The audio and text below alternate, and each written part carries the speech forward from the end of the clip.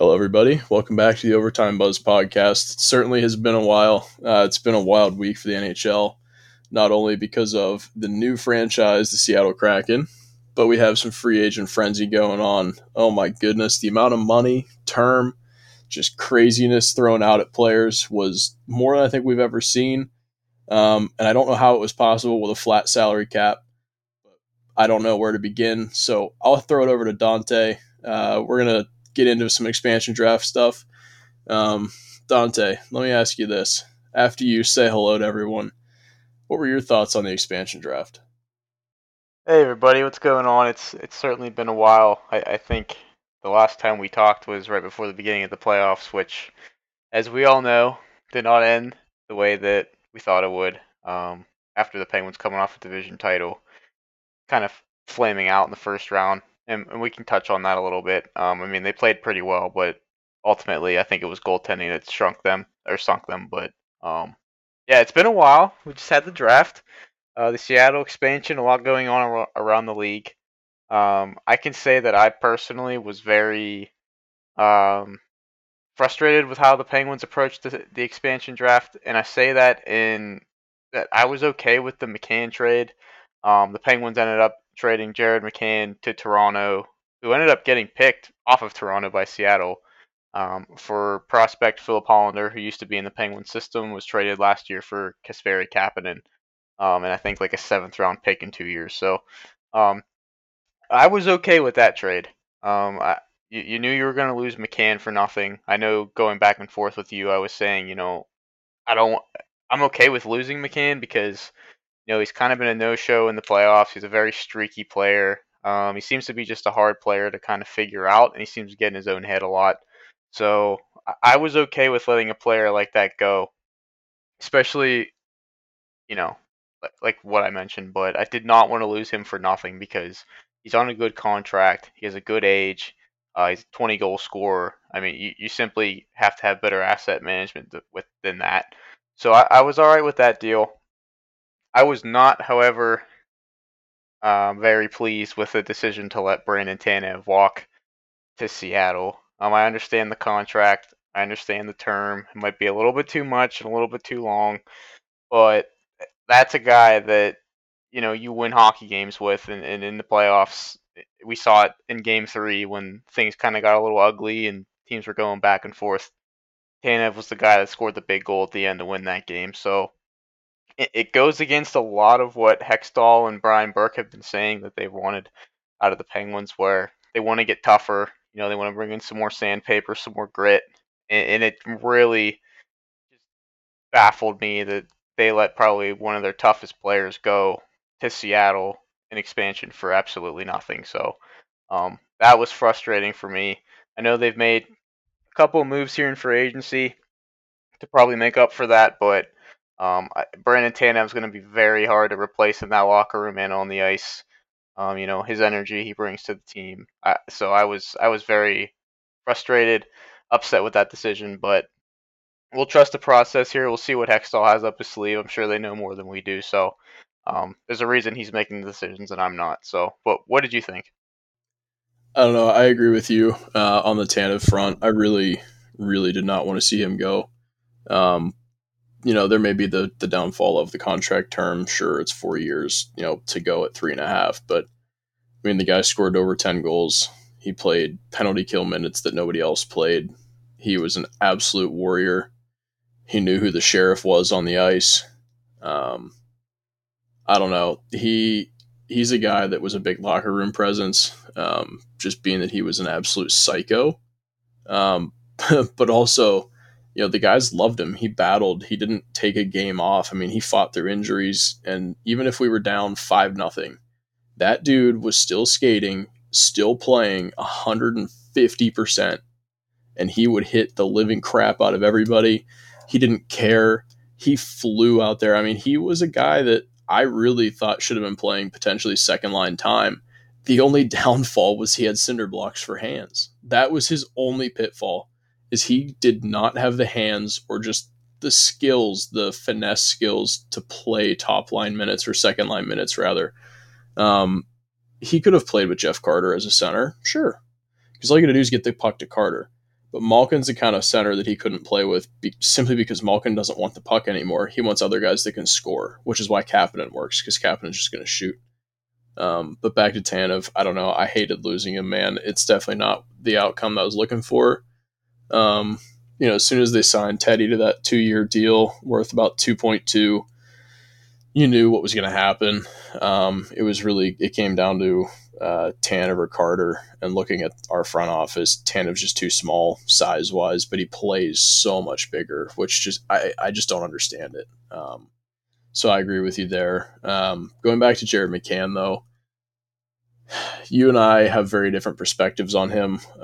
I can absolutely agree with you that he was streaky. Yes, he would go cold for a month at a time, and you're absolutely right. In his 12 playoff games as a Penguin, he didn't exist. He didn't score a goal. He didn't make an impact.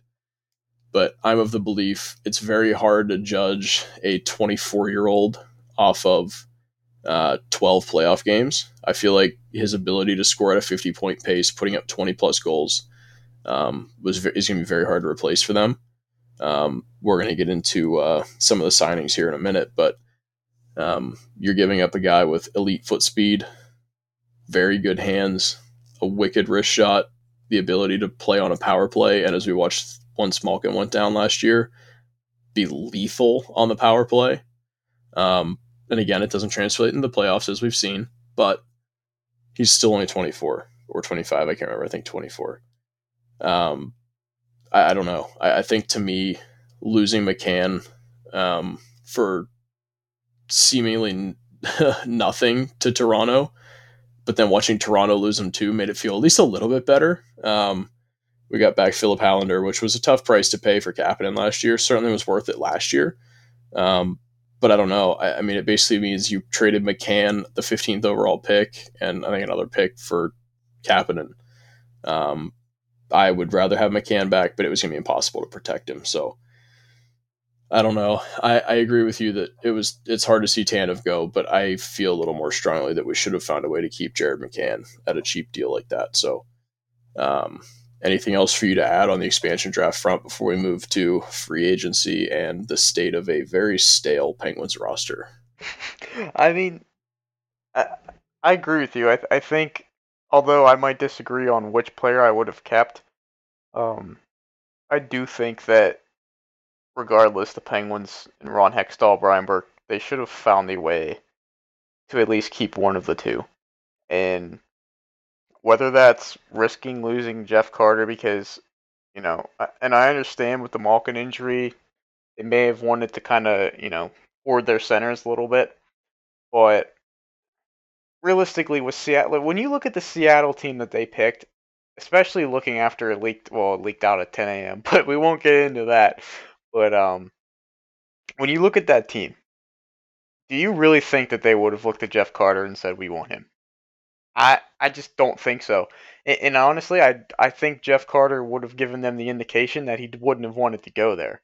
So I think that would have made it easier for you to either simply protect Tanev or McCann, whichever of the two that you wanted to keep, and then trade the other before the draft like you did with McCann, and then just simply leave Carter exposed and let them pick between whether it was Zucker, Pedersen, one of the depth guys. So I don't know. I mean, obviously it's fresh. It's hard to judge certain moves after a while. We try not to do that. We try not to be, reactionary right after moves happen. But if you tell me right now how I felt the Penguins handled the expansion draft, I'd give them an F.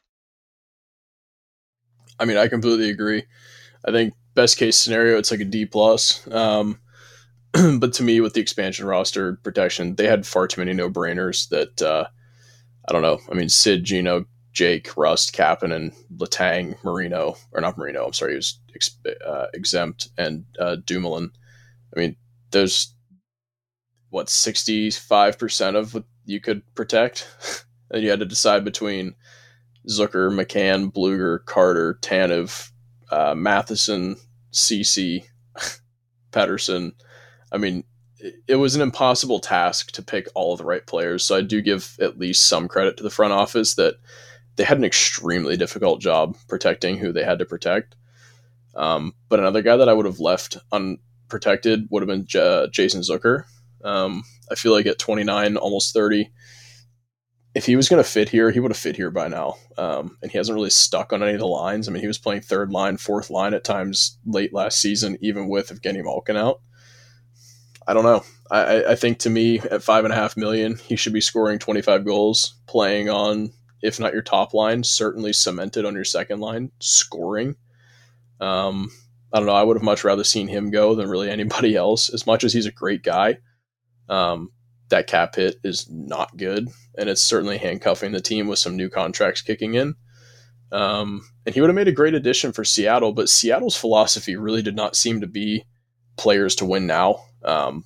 You look at some of the guys they picked. You know, I said to you, Columbus, when they picked from Columbus, they could have picked Max Domi, but instead they picked Alphabet Soup. That team has more prospects from like Finland and Latvia that like you can't spell their names without pressing random keys on your keyboard. But when you see the guys they're picking early on, they clearly didn't care about this year, where Vegas was like, we want to win this year. But Seattle's like, no, we're just going to play the long game, which, okay, that works. But like, I don't know, there were some very, very good unprotected players. So I feel like if we would have left Jeff Carter, unexposed and protected Tanev instead, it would have been much more of a no-brainer for them to not pick him. I agree with you that I don't think they would have taken him. Based on the standpoint they wanted young guys that are going to win in like a couple of years. Carter's not going to play a couple of years. He's got like one, maybe another year after. But free agency, different story. The Kraken made a splash, and I don't get it. They signed a Vezina finalist in Philip Grubauer at like what $6.5 million a year for 5 years. It's close to 6, yeah. That dude was a backup for his entire career until he went to Colorado. And then, I mean, he popped off, but like, I don't know, dude. Seattle's baffling me. The expansion draft, the Penguins did a terrible job, I feel like, in handling it. You're absolutely right. But yeah, free agency too, just insanity. Yesterday, dude, insane. Yeah. The money, the term. I saw something that was like over 400 years in contract term combined, and like $500 million or something thrown out in the first like 4 hours. Yeah, which was a complete shift from what we saw last October with everything going on with the pandemic and stuff, where people were, you had legit NHL players signing for under $2 million, and a lot of guys taking the league minimum just to jump to a team to get a chance to play. So, yeah, it's been crazy. I will say though about Seattle, whereas Vegas, I feel like the expectations for Seattle were a little bit inflated just because of how Vegas turned out. And when you look at their circumstances, like, I totally agree with you. Some of the guys that they picked, I don't know. Like, the guy you mentioned they picked off of Columbus. Like, I remember I was watching the expansion draft, and nothing against this guy. I'm sure he's a great guy, but like I said, nothing personal against him. But they couldn't even pull up like hockey stats whenever they pulled up his bio. The only thing they listed was that he was cousins with Ben Lovejoy. Like, you have a guy like that, and then you have a guy like Max Domi who's available, who's still young enough where even if your plan is to win 2-3 years down the line, like, he's still going to be in his prime at that point. He might be better than he is exactly. now. So, I don't know. It was baffling, but I will say they had the flat cap, the pandemic, everything going on there. So teams were probably a little bit more gun shy. And then also, just the fact that teams, they didn't forget what happened back in Vegas back in 2017 when George McPhee pretty much fleeced the entire league. And you look through if you actually go back and look at the Vegas draft picks, right? The actual selections that they made. It's a terrible team. Like, it would probably finish at the bottom 10, bottom 5 of the league. Where they made up, though, was with their trades. And when you look at the trades that they made, like, they acquired Shea Theodore, William Karlsson, Marc-Andre Fleury, Alex Tuck, first-round picks, which the first-round picks they used. Jonathan March, don't even get me started with that one. They gave That's him the one away. that I stand out every time, or I can't get over. And then you had first-round picks where they got guys like Cody Glass and Eric Brandstrom, where they used those assets to then flip to get guys Max Pacioretty, Mark Stone, um, you know, things like that. So I do agree with you. It's kind of baffling what Seattle did, but I'll also give them a little bit of a benefit of the doubt where, different kind of environment with the flat cap, and then also I think teams learned their lesson from the last draft, and they weren't too afraid to protect fringe, maybe third, fourth liners, bottom pair defensemen to give away, the Shea Theodores, the Jonathan Marchessaults, the first round picks, things like that. So, um, I will add that though, but still, I don't know. That's going to be, and I think part of their strategy too was hoping that a lot of teams were going to want to dump bad contracts on them, and they would be able to gain assets. Where like we've seen a lot with Arizona, where they've taken on a lot of contracts so far this offseason, and in My God, exchange half for their like salary's not playing anymore. right, in exchange for like first and second round picks. So I think they were kind of banking on that, which hasn't happened yet to this point. So I don't know. I mean, like you said, probably playing the long game. Certainly, they'll have an excited fan base, whether regardless or not, just because it's a new team, new city. So I don't know. We'll see. Well, the funny thing that I'll say, you mentioned Arizona. Um, Anton Strawman, Louis Erickson. That's $11 million, and neither one's going to play a game. Mm-hmm. Like, I don't know. It's crazy to look at the difference in the league, as you mentioned. We watched the expansion draft, and Seattle had what, like $24 million or something to play with in free agency. Um, Arizona had like 45, and then the Tampa Bay Lightning have negative 18 to work with, and yet are still signing players. So the point you made to me right before we started, that truthfully I wasn't as aware of as I thought I was. Um, Tampa Bay being like negative 18 million on the salary cap. The Pittsburgh Penguins have 2.5 million to play with another 9.5 going on LTIR. And they are not signing players. Like, sure, Malkin will be back, and probably before the playoffs, which is, yes, a little bit different than what Tampa had with Kucherov. He didn't come back until the playoffs, but that was partially them saying, don't come back until the playoffs. We're not going to get into that, but yeah. No, but that's just the very brief explanation. So, now that we're into the free agency, in free agency, the Penguins have signed Brock McGinn is our biggest acquisition, 2.75 million over 4 years, which is only 750,000 less than Tanev on the same term. Evan Rodriguez at 1 million for 1 year, which it's a pretty okay deal. I don't understand the purpose of it, but it is what it is. He's versatile. We'll give him that. Danton Heinen, very good signing in my opinion. 1.1 million for a year. He's scored at 45-point pace before, so that sort of replaces McCann. A couple years older, whatever. And our boy, Dom Simone. For what reason, I don't know. It's a two-way deal, whatever. He may not even make the team in terms of like being on the taxi squad or the regular team. But Sully loves him, Sid loves him, so he's going to play top line minutes for absolutely no reason. And some dude named Taylor Fadoon, don't know who that really is. He's on the team. I guess he has a jersey. But we're sitting here handing out a combined 4.85 million to three guys when we could have signed Brandon Saad for 4.5 million. A guy who's a proven 30-goal scorer practically in the NHL. A local kid that if a team needs to sell tickets, they can sell tickets. And someone who has championship experience. What in the world is Brock McGinn, Evan Rodriguez, Dom Simone, Taylor Fadoon, or Danton Heinen going to bring to the locker room?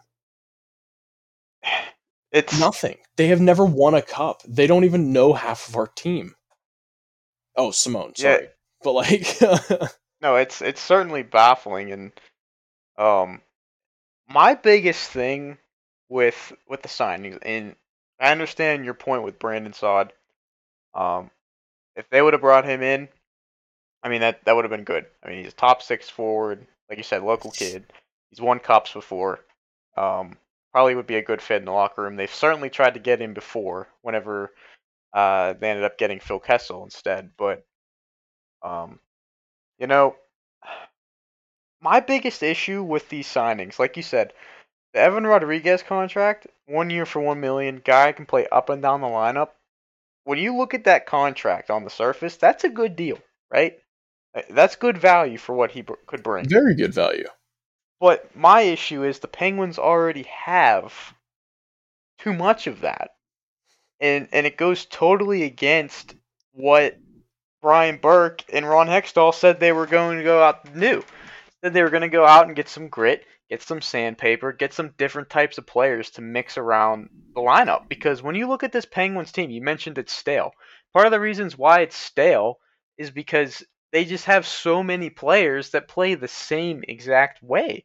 And when you look at the guys that they signed, Evan Rodriguez, Dominic Simone, Danon Heinen, I guess, over the last couple years, and then Brock McGinn. These are guys, yeah, they play hard, but guess what? They're a little undersized. They might drive play, but they don't finish.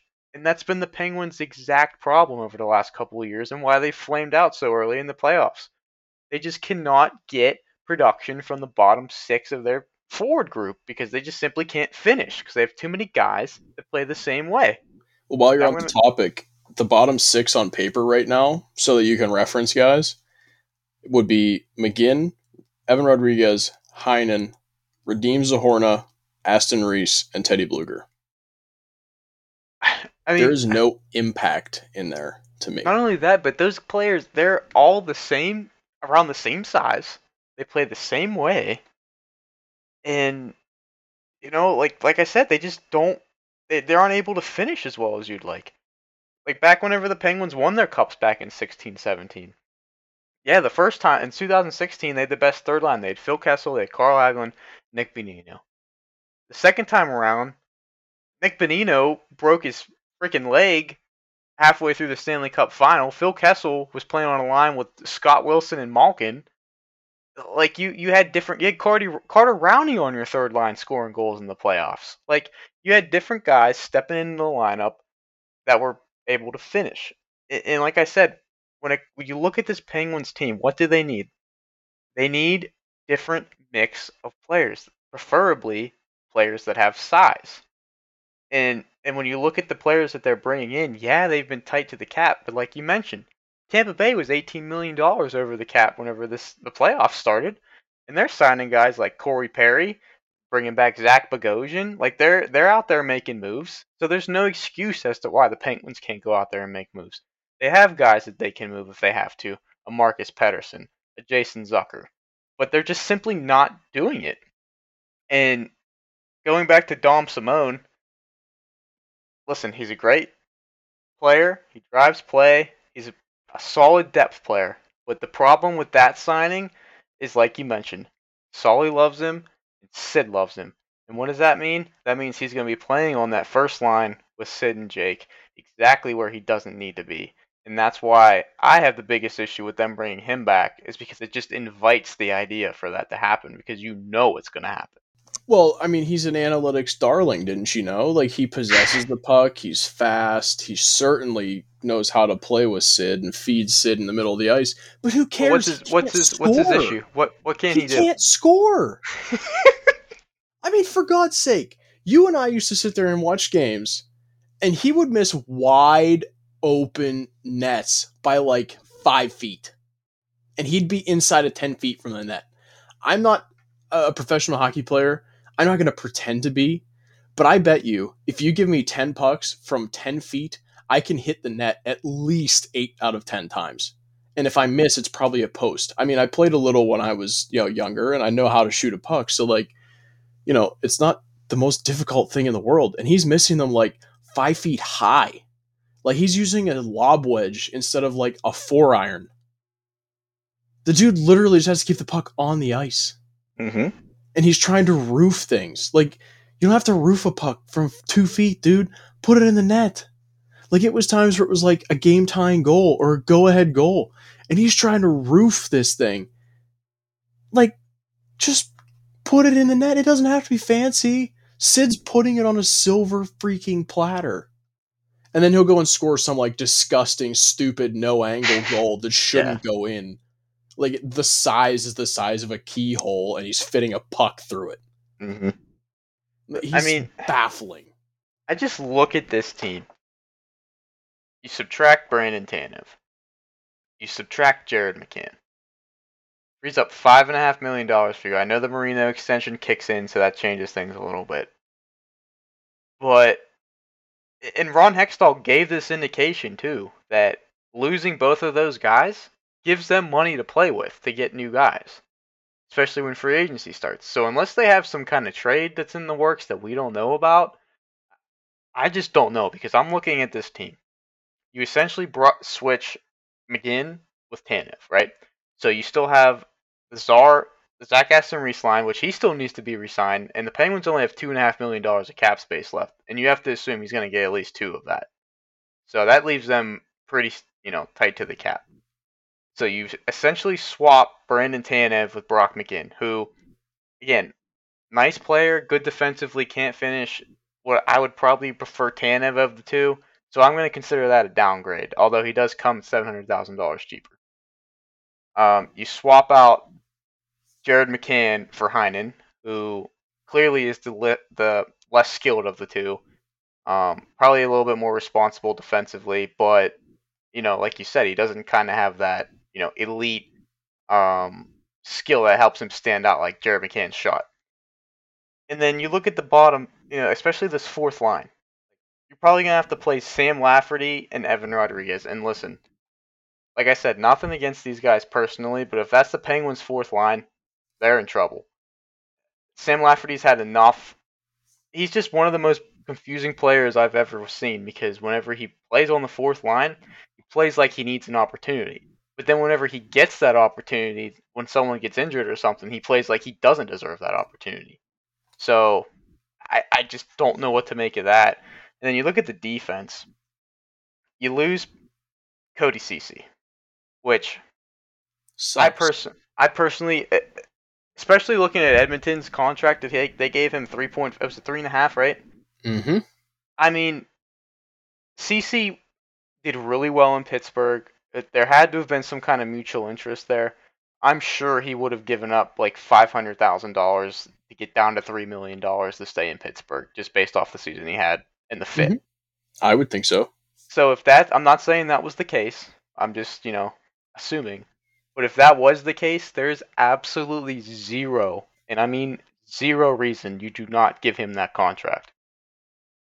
Because now you're forced to either play, POJ. We saw flashes of him last year, but the guy's not that big. And again, the same problem with the forward group is there with the defense, where you've got the same kind of players out there. You don't have a big body defenseman that can stand in front of the net and move guys out. You've got Marcus Pettersson, John Marino, and then you'll have to play POJ. And we've seen when Pettersson and Marino play together, yeah, they're really good at moving the puck. They're really young. They're good skaters. But they get tossed around out there. And you see that in the Islanders series. They would throw that Zizekas unit out there and just ragdoll them. So And you're that's telling what me we you're don't have. guaranteed to get a combination of either Pettersson, Marino, Pettersson, Marino, and POJ in some fashion. That's Mhm. not good. No, And it's then, terrible. It's and then terrible. you have all of that combined with the fact that you still don't know if you have a number one goaltender. And I know that we've talked on this podcast about how we believe in Tristan Jarry. We believe in his talent. We believe it's there. But facts are that he probably single-handedly, well, I won't say single-handedly, but he was a big part in why they got beat in that first round series that they otherwise dominated. Another reason, like I said, they got too many players that are the same way. They didn't finish. They got 40 shots and ended up with 2 goals against a rookie goaltender. That just can't happen. But you know, you have to think how the team's going to respond to that. Are they going to believe in Jari? Are they going to rally around that guy when the playoffs come around again next year, if they even make the playoffs? Um, you know, and goalies are tough to gauge in terms of their development. So Cough, Tristan cough. Jari very yeah, exactly. Tristan Jari could very well still end up being a bona fide number one goalie in the NHL. I mean, he's 26, right? I Yeah, mean, 26. we've seen goalies come out of nowhere at the later 20s, early 30s, and go on to have a solid 5-6 year run. Mm-hmm. I mean, and he has the skill set, like we've mentioned, so he very well could still potentially be a number one goalie in this league. The problem is he right now? And if he's not, they need to find another guy because Crosby and Malkin get older and older as the years go by. So we're running out of time there. Mm-hmm. When you think about, I made a note before we started, going back to the roster itself, before we get into the goalie thing even further. I mean, because you and I, we definitely have strong opinions about the goaltending. I went back and looked, kind of at our roster, and our defenseman, Chris Letang, is in the last year of a deal where he's paid $7.25 million a year. Mike Matheson is being paid just under $5 million a year. Marcus Pettersson, the ragdoll, is getting paid $4.1 million a year. And John Marino is making 4.4. Now, if Marino plays like he did his rookie year, he's pretty much the heir apparent to Chris Letang, and at $4.4 million, that's a steal for a right-handed mobile puck-moving defenseman. That doesn't happen on the open market. Marcus Pettersson, on the other hand, is a slow-footed beanpole that can hardly get out of his own way.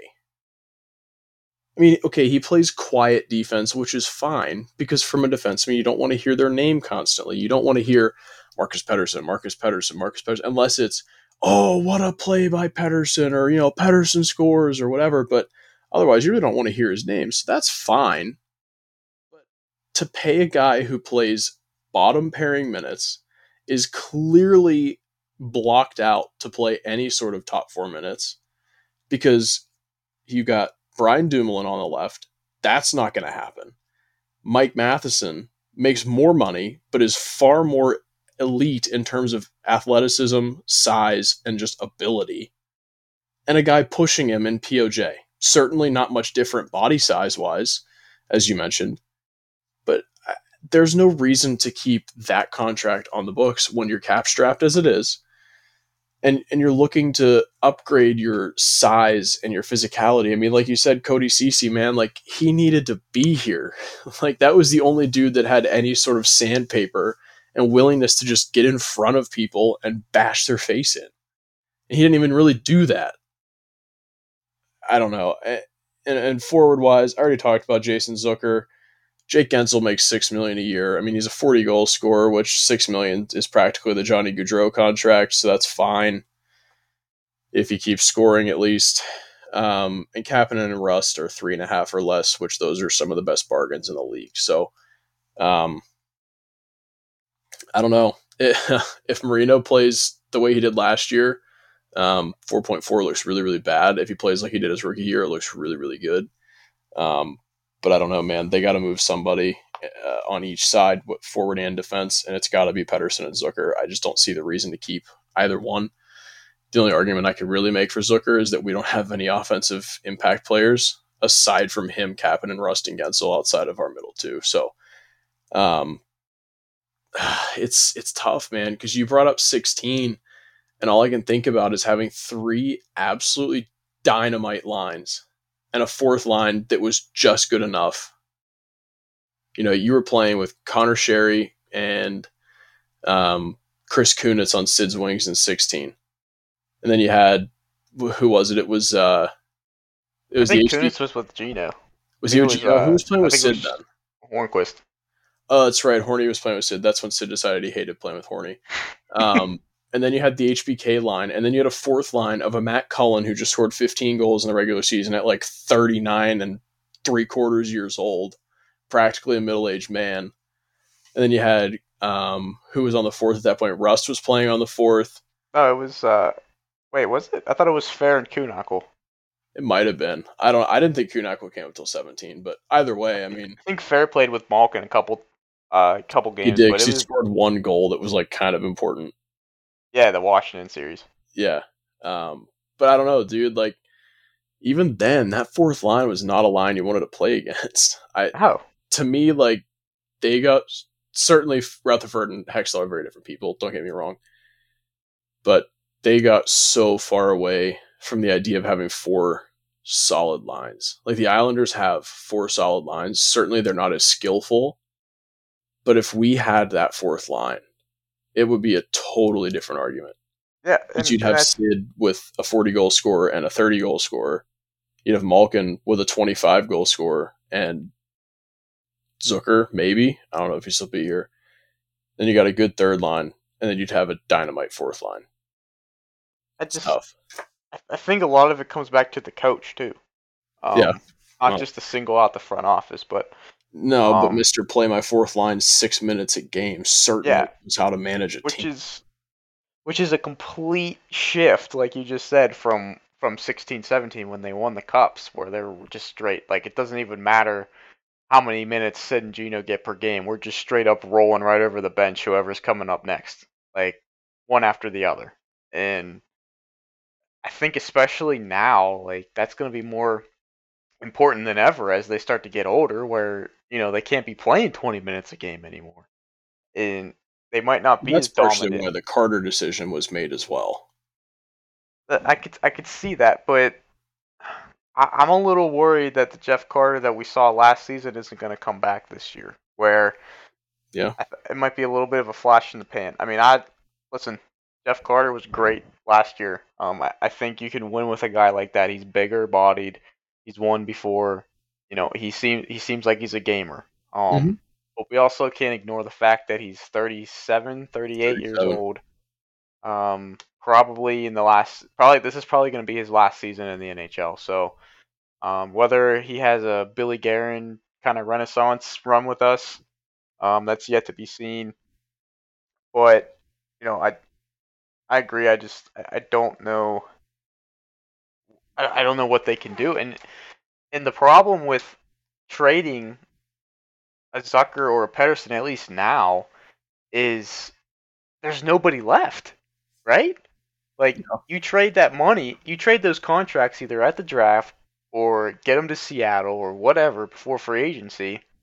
And yeah, you might have to overpay someone else, but at least there's options, right? There's just nothing now. So if you trade those contracts, you're just opening up holes for around more holes around the roster that there already is. So Well, the you're other side of either that is you don't have Brian Rust, Connor Sheary, Tommy Kuhnackel, type guys coming up. right. And yeah, you have Poland and you have Legare and Hollander, but odds that those guys make the team right out of camp in their Low. first years, I doubt it. And even if they do, I don't have confidence in the coach that he'll be able to play them. So I don't know, man. It's a tough situation. I think sometimes being patient pays off, but I think we're starting to see kind of where we might have taken a GM like Jim Rutherford for granted, where he might do some emotional moves or he might do some things that are kind of rash, make some rash decisions a little bit too soon. But um, at least you had the feeling that the Penguins were always going for it, right? Mm-hmm.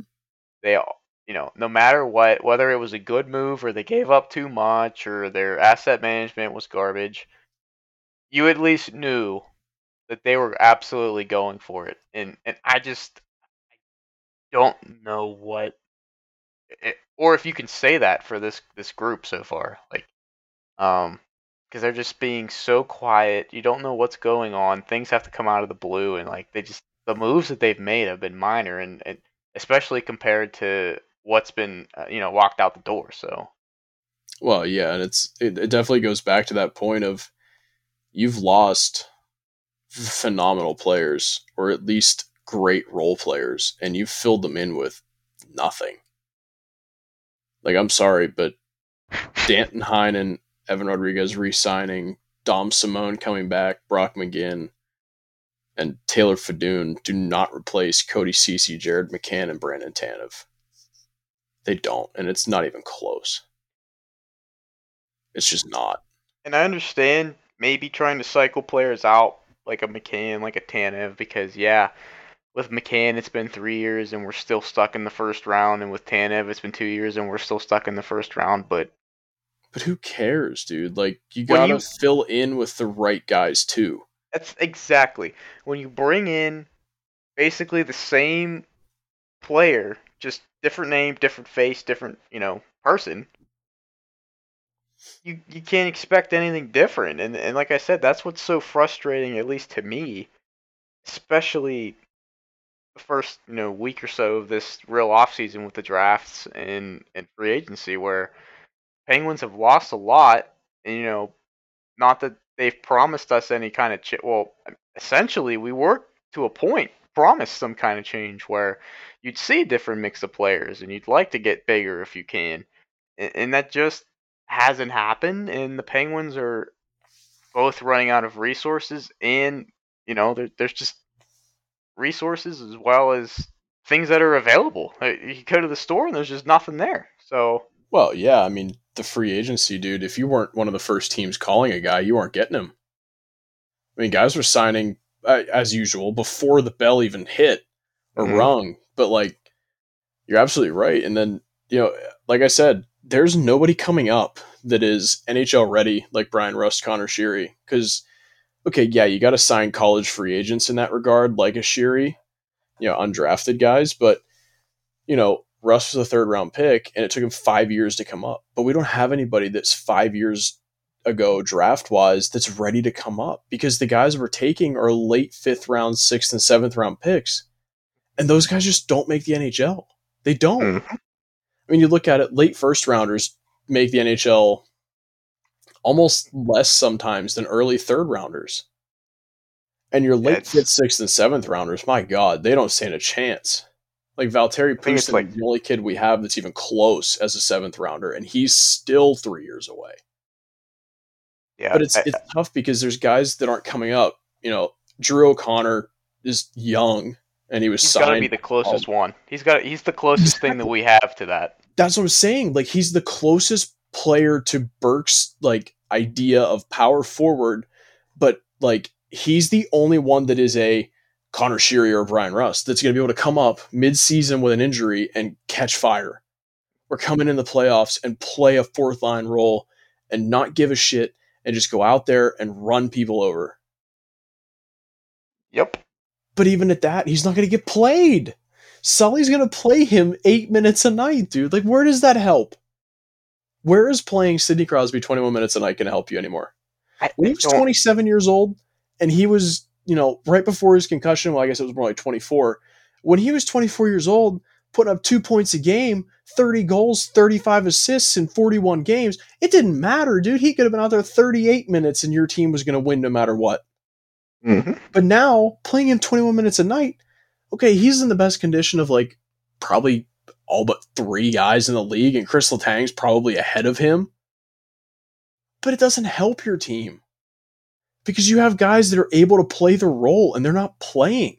And Evgeny Malkin, after this injury, he should see no more than 15 minutes a night.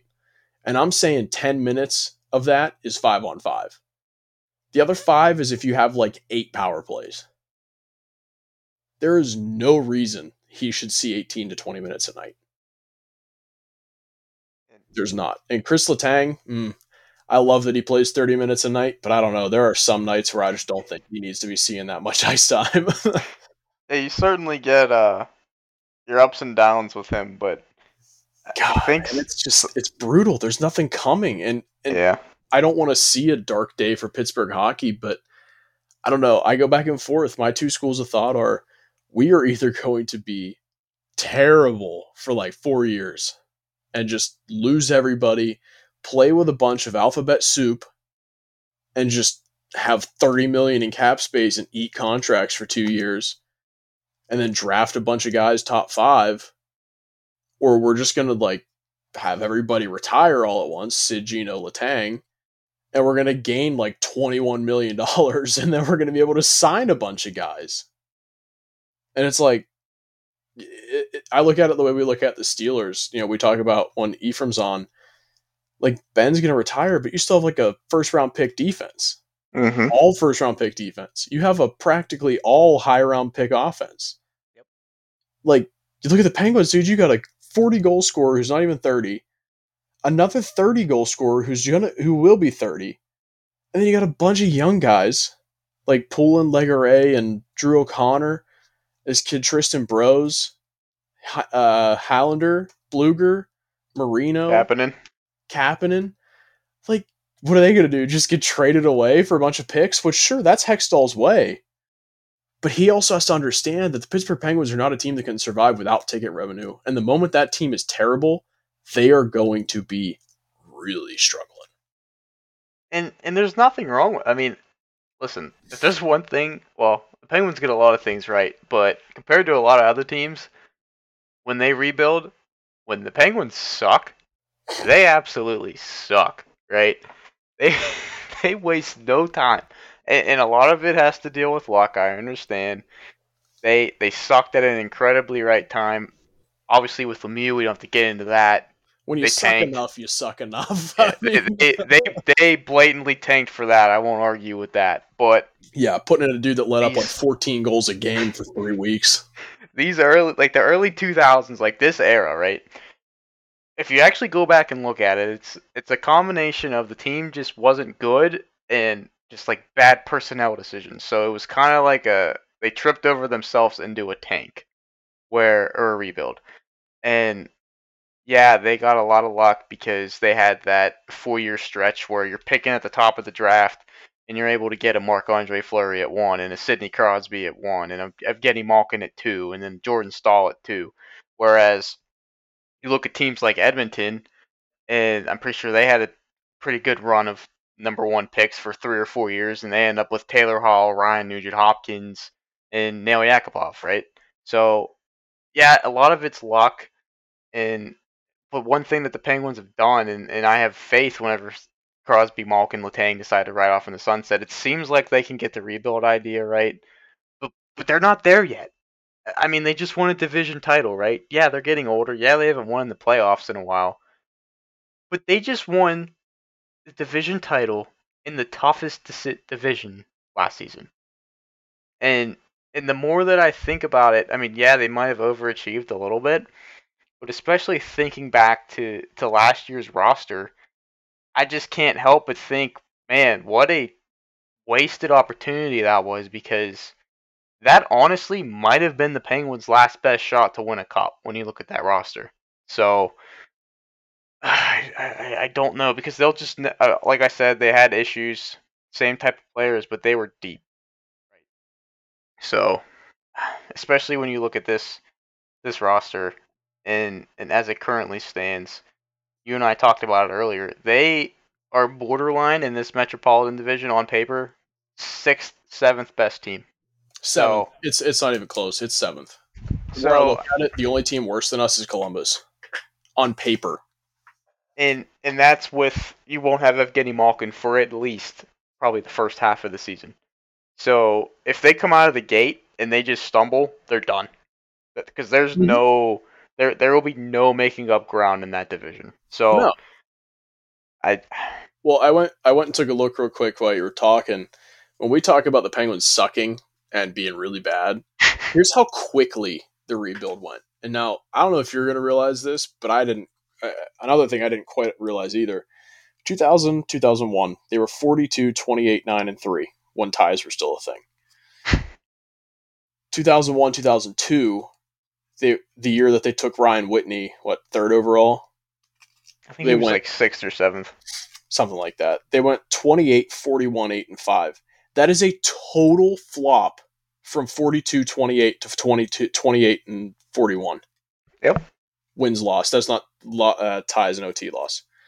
0203, they were 27, 44, 6, and 5. That's the year that they picked Marc-Andre Fleury. 2003, 2004, 23, 47, 8, and 4 to pick Evgeny Malkin. Or no, I'm sorry, that was the Sid year because then the lockout. And then, That was the Geno year. They lost oh, the draft lottery that year. oh, right. But then the lottery went to the year prior to the 05 season. The Yeah. 04 So 05 year, they were 40, 37, and 3 because they which is, had Fleury. yeah, which is really interesting though, because the Penguins technically should have had Ovechkin, but since they lost that lottery to Washington, that's basically how they got Sid. Because they got So an extra ball. yeah, so could you imagine a world where the Penguins get Ovechkin but not Sid? Well, I mean, everybody's talked about that for how long. Said it could have been, Ovechkin and like Bobby Ryan. like, like the dynasty doesn't happen like that. No, it's crazy to think about how things almost ended up. So, but go ahead, sorry. No. I was just saying. I mean, that's 3 years of just being an absolutely terrible hockey team. Because you figure, 2000, 2001, they're actually pretty good. Like 42, 28, 9, and 3. That's fine. That's good enough to make Hmm. playoffs. They were third in the division. Then the next 3 years, they were dead last. I'm curious, 'cause I know it's a huge jump. Go from the was it 05-06 season, say that record, and then the year after that. 05, 06. Yeah, the Oh, year yeah. the Dumb, stall dumb. draft. 05, 06, the Penguins were 22, 46, and 14.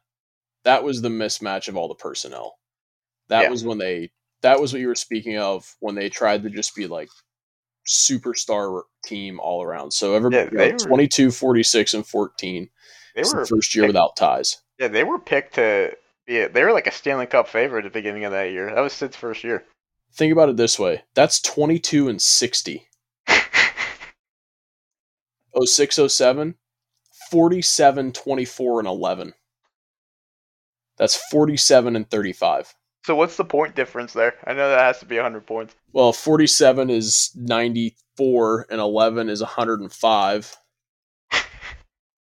And 22 and 14 made for 44, so 58. So they went from 58 to 105 points. Uh-huh. Yeah, that's absurd. But And anyway, and to go 58 points, you had Sidney Crosby put up almost 110. yeah, that's. Stupid. But But when that day eventually comes, like I said, I am faithful and like I feel like we have good fortunes when it comes to rebuilding processes. Yeah, it's gonna be painful. It's gonna be long. They're really gonna suck. But but I have you faith. gotta tear it down to build it back up. Right. And that goes back to this team because I just don't feel like they're there yet. Like Well, the only thing going back to this team that I'm gonna add is if you're gonna do this and you're gonna do it, there's one guy who's got to come back. You know who it is. oh yeah, The Flower. I hate to be a Yinzer like that, but I think he's gonna come back either way. I mean, one for the sake of like be there when it all comes crashing down because he was the first of those picks. I mean, in I 3 years they picked first, second, and first. I mean, I think he's got to come back regardless because this team needs a goalie. Well, yeah, and he's on a team that he told people he wouldn't play for. I mean, what the heck? They have no leverage in Chicago We're to not say even going to we get want into him that. off That for. makes me so irritated. Yeah, well, I don't know. I mean, I guess at this point, as we mentioned, free agency, there's really nobody left. Um, yeah, I mean, that's pretty much your option as a trade at this point. That's why I'm holding out faith for a trade, but I don't know. As the days and days go by, I seem less and less Well, I mean, I to read something believe. today that Hextall likes to wait till August to do things, and I guess looking back, because wasn't he with the Kings and the Flyers? Yeah. The Kings were a late team to do stuff, from what I remember, and the Flyers generally were too. They weren't doing things early on in free agency. They were either making trades or late moves or late offseason signings. Which is understandable. I mean, some guys that you might not think are going to slip through, you might be able to get them on a better deal or whatever. But I mean, like you mentioned, dumb money was tossed out a couple days ago, so those guys are gone. Oh yeah, I mean, you had Dougie Hamilton take $63 million over 7 years. And then what? Braden Point just signed for $9 million a year for like 8 years. Yeah, 9.5. Yeah, like I don't know, dude. It's just I'm looking at the TSN free agency tracker. Tuukka Rask is at the top of players available, followed by Krejci, who was number 12, and they're both probably going to sign in Boston. Yeah. Brandon Saad signed today, so that leaves Eric Stahl, James Neal, Thomas Tatar, Bobby Ryan, and Alex Galchenyuk as the best available before you get to Cody or Casey Zizekas and Now, Zdeno I Chara. wouldn't mind an Eric Stahl, but we already have four centers. That's another 35 plus year old center that is probably in his last year in the NHL. Right. I mean, that's like I'm saying. You got like I wouldn't mind Eric Stahl, but we don't need him. So, I'd prefer a um, Casey Cizikas or a Thomas Tatar, but that's only because they can score and play a different game. they just like we've been saying, like they just need to get a mix of players in that aren't 6 foot under, play really fast, stay at the perimeter, don't hit, can't finish, all the above. Yeah, that's our entire bottom six plus a third of our second line. I'm sorry, but we have 5 forwards that can score, kind of hit, but I think we have 3 forwards over 6 feet tall. And Zahorna because he's like 8 feet tall, and then Carter and Malkin. yeah, That's it. Drew O'Connor 4. And on defense we have 3. I don't know, Doolin, man. Matheson, and Pedersen. That's bad. The NHL is changing, ladies and gentlemen. You look at when we won cups in 16 and 17, speed, skill, small, skate circles around teams, play the 1980 US Olympic team, the legs feed the wolves over and over. Then as soon as Washington won, it was Washington, St. Louis, and then Tampa twice. Heavy, big teams that just hit the crap out of everybody and don't care. They're still skilled. And they're still skilled, yeah. But you got to have size to win now. Yeah, you Our gotta have division, like I said, you gotta have a mix. mm-hmm. Our Penguins, division is still going to be the oldest team in the league in Washington, but they're big and heavy. It's going to be Philly, who's big and heavy. It's who's going to be loaded up, by the way. I mean, oh good my god. God, have they ever? I mean, Oh, dude, Yandel that's at also part of what 750. makes me. That's also part of what's making me so frustrated this offseason is watching the team across the state making all these blockbuster moves, and we're God. just sitting here. So they're sitting there getting a lot better, and we're just here signing Dominic Simone. Juan Simone and Taylor Fadoon. Yeah, that name. Yeah. Mm-hmm. Okay.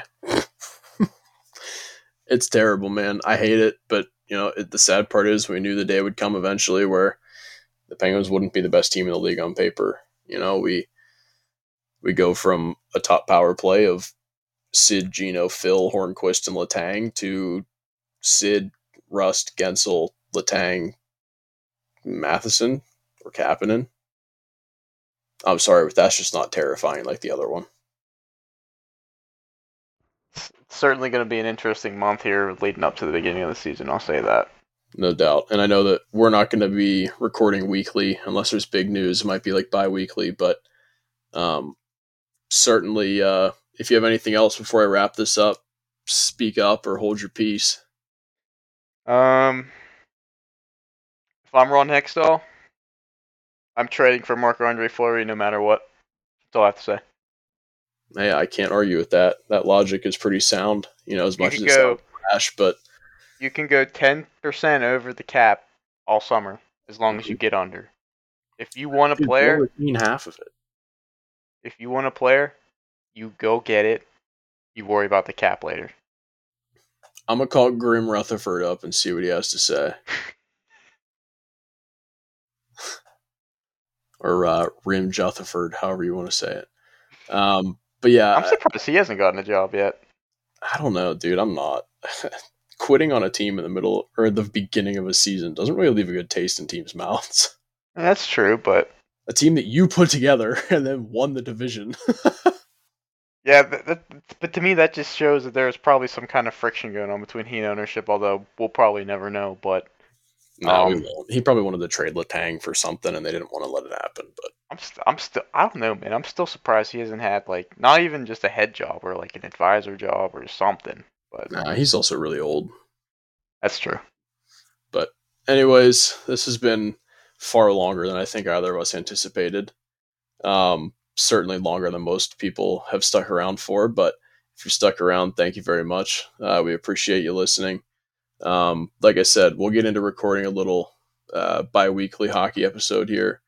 We'll see where it goes. But, for now, we're just going to watch and see what happens with Hextall in the next month. And we'll report back if there's any big news. Certainly I'll get something to you in the next couple of weeks. So it's been a crazy off season, and new season starting soon. Hopefully see some fireworks come up with maybe a Flower reunion or something else. So we'll catch you guys next time. We always appreciate you listening. Stay safe, and we'll talk to you soon.